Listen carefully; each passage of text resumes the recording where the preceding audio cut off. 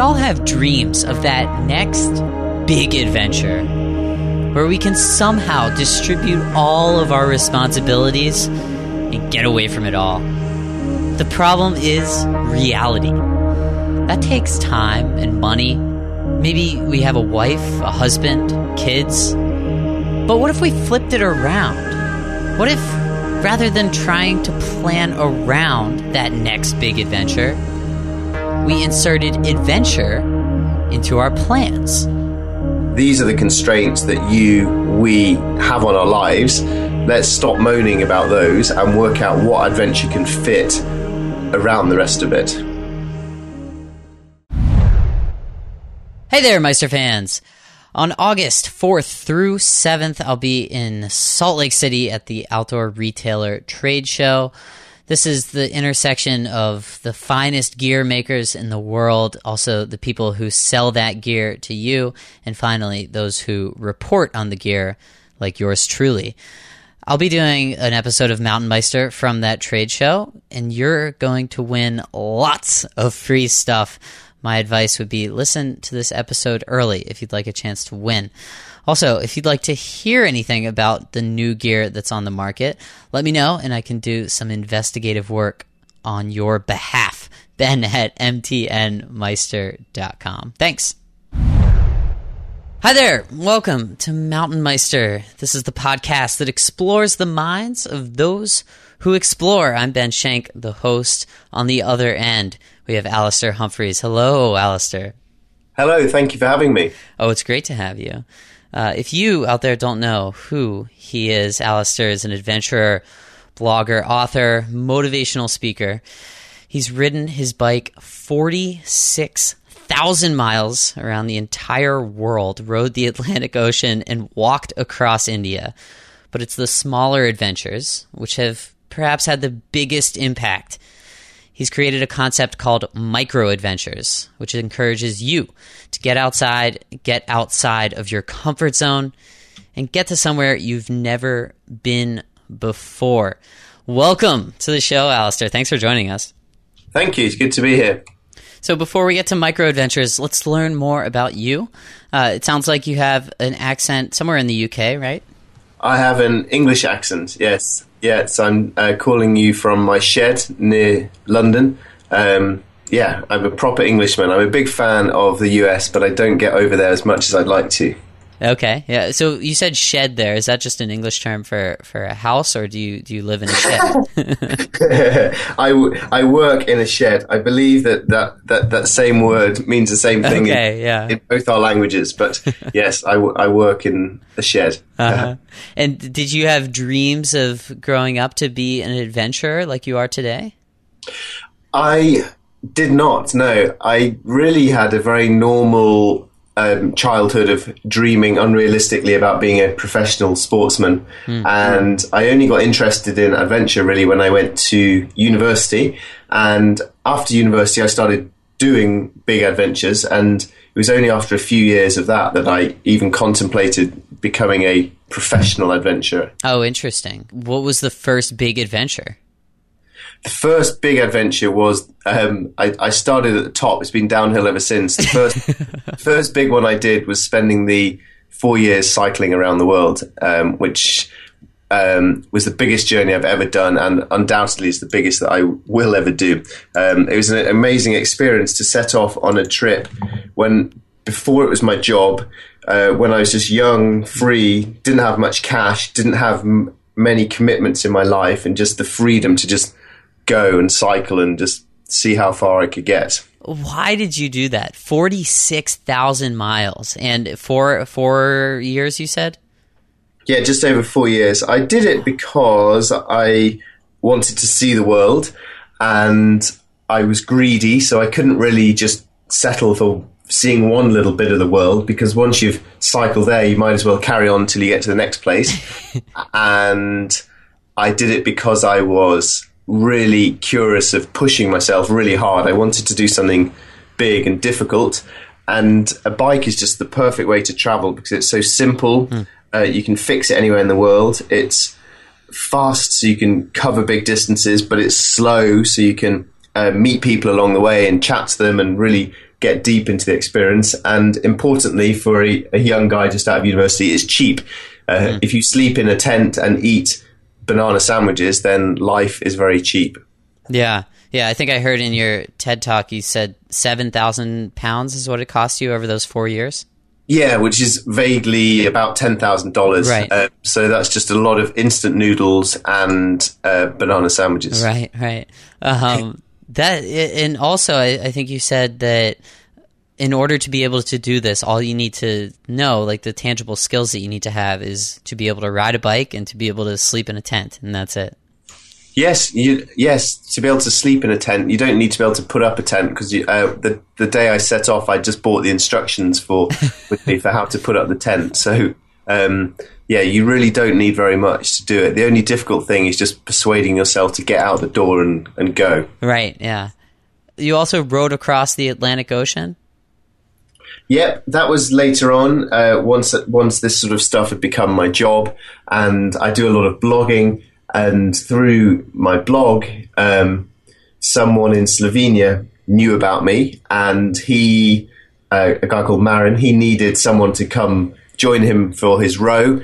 Someone had to drop out of their team, so they recruited me. And so I essentially joined up with 3 total strangers, jumped onto a rowing boat and set off across the Atlantic. Well, that was a great idea, right? Just go into the middle of nowhere with 3 people you don't know. Yes, well, it's a risk for me, but also for them. So I think all parties there are taking quite a risk. But we all got on great. We had a lot of fun, and we had huge amounts of misery as well. But the fact that we started as strangers but ended up as friends.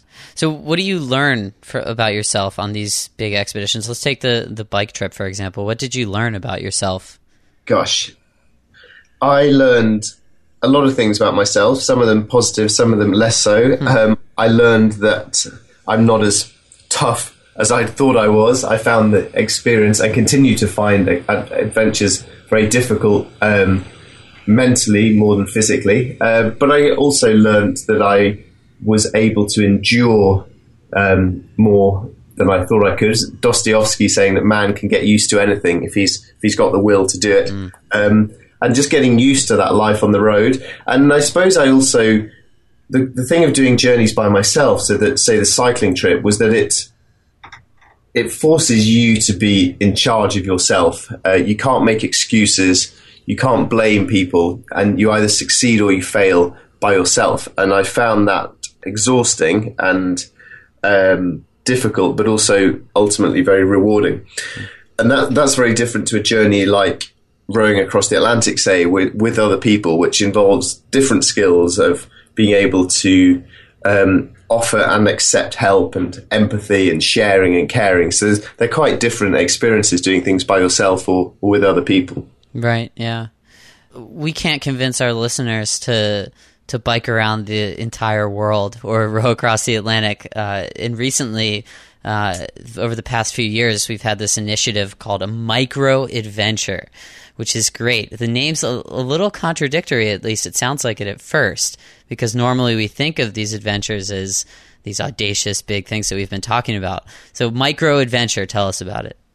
You've hit the nail on the head there. I chose the word deliberately because it's slightly contradictory, and I chose the word micro rather than small because I wanted to show that you can have really, really, really small adventures and yet they still count as being adventurous. You don't need to spend 4 years cycling around the world to have an adventure. And if you don't have the time or the inclination to go and cycle around the world, then I believe it's better to go cycle for a weekend than to just do nothing at all. So that was the premise of it, doing something so small that you can remove the barriers and the legitimate reasons and also the slightly wimpish excuses that a lot of us build up to stop, that get in the way of the adventures that we dream of having. Okay, so let's say I'm going on a micro adventure. What do I need to do? What are like the characteristics of a good micro adventure for me? Going somewhere new, going somewhere wild, going somewhere different, simplifying life for a little while, and then doing things that appeal to you. So it might be doing something that's physically very difficult and challenging, or it might involve not doing that. It might involve just turning off your phone, sitting, watching the sunset, and actually slowing down your hectic life for a little while. And then the one thing that I think all micro adventures have is a night out under the stars. Of course, it's great to go for a day bike ride in the forest. That's brilliant. But a micro adventure, I believe, occurs once you've actually spent the night out as well. Spending a night out under the stars, ideally not with a tent. This is when you go home having had a much more transformative experience than just going out for a day's hiking or biking. You've encouraged people to do this. I like how you put this, from their 5 to 9. So you have a typical workday of 9 to 5. What's the 5 to 9? When I began doing micro adventures, I began by trying. My first idea was to try and show that you can do epic, big, difficult stuff in small, crowded, not very wild Britain. That was the starting point of it. But I came to realise that most people don't have a week to disappear off to the mountains of Scotland, and that most people are constrained more than that. And the thing that constrains people generally is the 9 to 5 life. So I thought about how I could fit adventure into that constraint of life.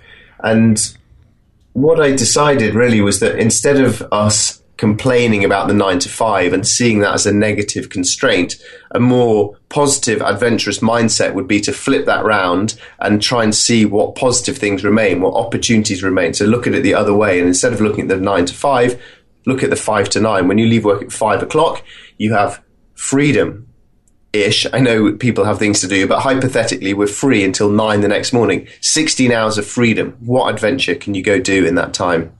Yeah, it's amazing. So I live essentially in Boston. Like, I'm in the city. And I think almost in every city in America, New York, it might be a little difficult, but you can get out of the city and maybe in a half hour reach like pretty good hiking or camping. Yeah, well, in using London as my personal example of that, I worked out that if you're right in the very, very centre of London, that's the biggest city in the UK, no one is in a straight line. You're 15 miles from some sort of countryside. 15 miles in a city, of course, can take a long time, but roughly within an hour of your office, wherever you live, you can be out in the countryside. And the difficult thing is to persuade people how easy it is to get from the middle of London, the middle of New York, out to a forest or a river or a hilltop. And I think that's the difficult thing, is persuading people to do it, to try it, and then to learn that actually it's not that difficult. Right. Well, Google Maps helps out with that now. Seriously. I mean, like, you can find public transportation, ways to get out there, right? Yes, exactly. Google Maps, looking around on Google Maps, finding somewhere green and empty, I like that. And then working out the nearest train to get to there, and instantly you've made a plan. Very good. And then what about the people who say, oh my God, I can't like wake up at whatever time in the morning and go to work all like dirty? Well, then you should jump in a river. Jumping in a river is good for the soul. What my answer to this, though, is yes. If you go camp out for the night and then go into the office the next day, you will be more tired than if you'd slept in a nice hotel or in your own bed. You might be a little bit disheveled. A lot of offices have showers in them these days, but you might be a bit disheveled. However, no one is going to die from being a little bit disheveled from one night or a little bit tired. And I think mentally, the mental energizing you feel from this definitely outweigh that. I'm like envisioning myself doing this, which I will. I want to get some friends to go on it with me. I think that would be like my style. So when your friends say no way, how do you convince them to do this? I think there are two categories of people here. There are the type of people who just think this is a stupid idea and really it's just not for them at all, and they will take quite a bit of persuading. But there's also a lot of people who quite like the idea but slightly worry about the practicalities, the hassle factor, and those people I have to try and persuade just by trying to encourage them to do it once. Okay. One summer's evening when the nights are long and the weather is good, and if you can't go and do it in those times, then it's going to be more difficult to persuade people. So it's trying to work out what it is that's stopping them. What are they scared of? What is the hassle? What's the complications? And then finding a way to work around those limitations. Right. Yeah, I like that. And even if somebody didn't want to go to work dirty, you could wake up with the sunrise, get back to your apartment or your house, probably get showered, and get to work on time. Yeah, true. There's also the wildly controversial option of going one day without having a shower. Whoa, that's out of the question. Which perhaps I have hygiene issues, but it amazes me how much this idea freaks people out. Given that great royal kings of England, like Henry VIII, had one bath every single year, I think we can probably manage one day with just a little cheeky squirt of deodorant under the arms as we sneak into work. That's a very good point. Do you have a favorite micro adventure that you've done? Oh gosh, I think I like them, the variety of them, but one I really enjoyed is a good example with what we've been talking about, which was last summer. I have a various group of friends, and we all live in different places spread over the south of England, spread over an area probably about 3 hours drive from each other, which means that ordinarily you would never see each other on a weekday evening. So we found a central hill in the middle of where we all lived, and everyone just decided to meet there for sunset one evening after work. And so we travelled for an hour and a half each, climbed up this hill. About 15 of us arrived on top of a hill for sunset, had some food, had a couple of drinks, slept under the stars, went back down the hill in the morning, and everyone went off their own way back to their own lives and jobs. And I loved that, to be able to socialise with friends from a different place on an evening, just to make something like that happen. And it just showed how simple it was. That's cool. And the hill probably wasn't anything aggressive as far as like the physical output, right? No, yeah. Well, we're talking about England here, which is one of the. I think England used to really frustrate me as a place to live as an adventurer, but it's actually a perfect place to live as someone trying to evangelize about micro adventures, because all our hills are so small and weedy and feeble that, if you can do these sort of things here and find them exciting, then every other country in the world is going to trump that. So you said that people find ways to make excuses. I made a list of excuses, and I want you to address each one, Alastair. The first one is, I don't have the time. I think, firstly, I acknowledge that people are really busy. However, I think it's worth rephrasing things in this way. Whenever you work out what it is that's stopping you, instead of saying, I don't have time, just try saying, I choose not to make the time for this. And I think that just helps you work out in your head whether you genuinely don't have the time or whether actually you're just choosing not to spend your time on doing this. And also, this is not something I'm saying that people should be doing every single day. I'm saying this is something to make time for just once on one dry, warm summer's evening, to make time for that. And if you still believe you don't have time to do that, then I think you are someone who definitely needs to make the time to be able to do it. If you're so busy that you can't spend one evening in the summer sleeping out on a hill with your friends, then you really need to chill out and sort your life out. Right. How about somebody who says, I just don't have the right kind of supplies for this? Assuming that we're just starting simple with a warm, dry summer's evening out on a hill, you can get by with just a sleeping bag, some warm clothes, a woolly hat, a torch, some food and drink, and that's really all you need. If you throw in a bivvy bag and a camping mat, they might be two things that you don't own that you might have to buy, but they're cheap as well. So I think that these things are achievable for most people. I think most people own a rucksack and a sleeping bag. Yeah. And if they don't, then these are not massively expensive things to get hold of. And now, how about those with kids? Children, if you say to children, would you like to go and sleep on a hill and then have a swim in a river, they will say yes. The problem is not the children, the problem is the adults. We get old and boring, and that is the problem, I think. So I don't think we need to worry about the kids.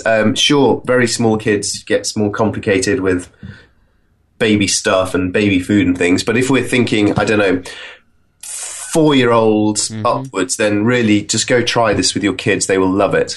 I like what you said there. The problem isn't the kid, it's the adult. Good answers to those excuses. I'll have to utilize those. And some of those things they're unavoidable in life. I'm not in a position to solve everyone's time and money issues in life. So I'm not trying to do that. What I'm trying to do is say, these are the constraints that we have on our lives.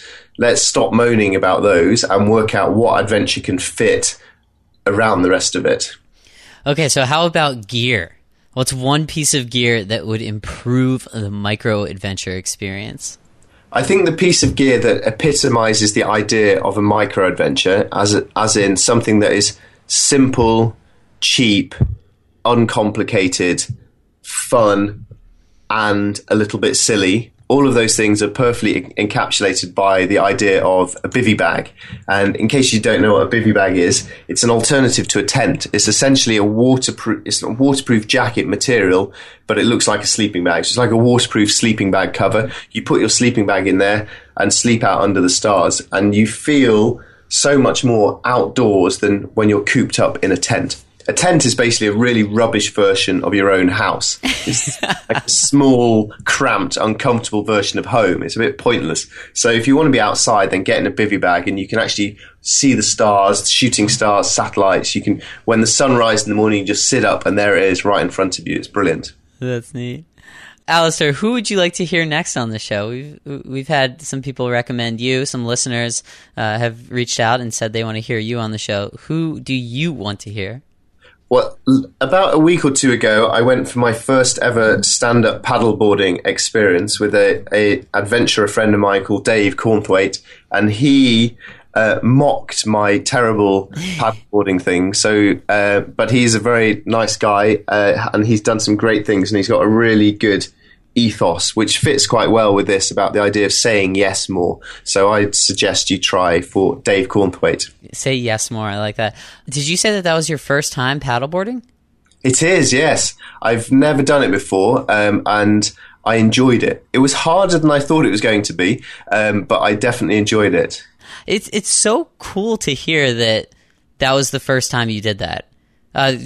Because when I host these incredible people on the show, and I think I know I do. I just automatically assume that you know how to do everything, and so to hear that you just had your first time stand-up paddleboarding the other day and you were terrible at it is just so nice to hear. I think what's true, I think there are two categories of adventurers.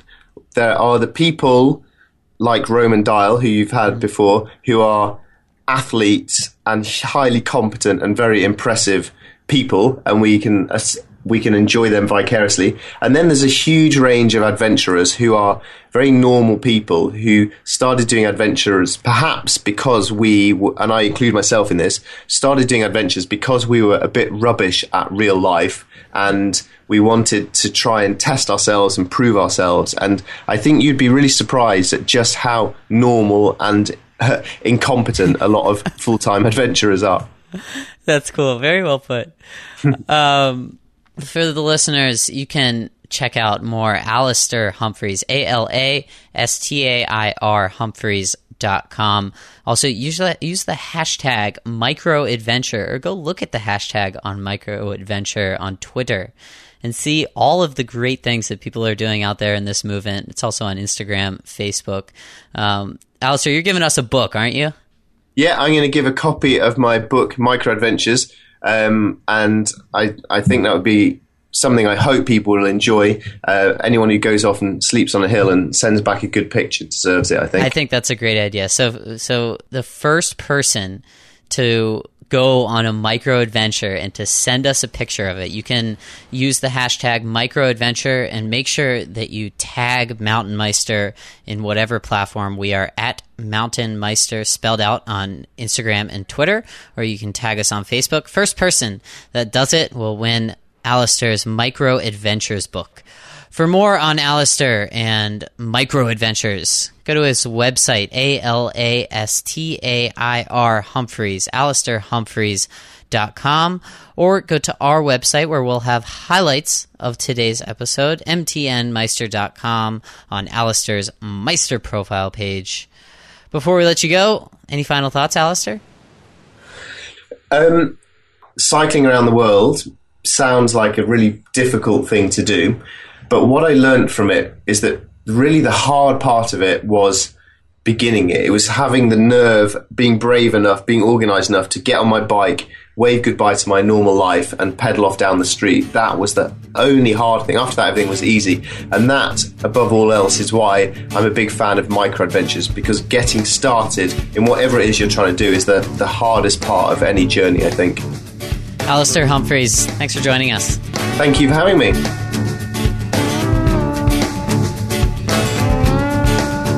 That was the Microadventure man, Alastair Humphreys. Thanks, Alastair, for joining. Had a lot of fun chatting. For you, the Meister fan, don't forget, I'm going to Outdoor Retailer in Salt Lake City. That's August 4th through 7th. Checking out the latest and greatest from the outdoor industry. If you are interested in any gear, let me know, and I'll go check it out for you. Ben at mtnmeister.com. Also, don't forget to listen to the Outdoor Retailer Trade Show episode of Mountain Meister, because there's going to be lots and lots of free stuff to win. And finally, if you enjoy Mountain Meister and you want to help us out, visit our support page to find out all of the ways that you can. Some are free and some are not so free. But you know it is free, this podcast. So try to wrap your head around that. As usual, I hope you enjoy doing the rest of whatever else you do while you listen. I'm the host of Mountain Meister, Ben Shank. Thank you for listening.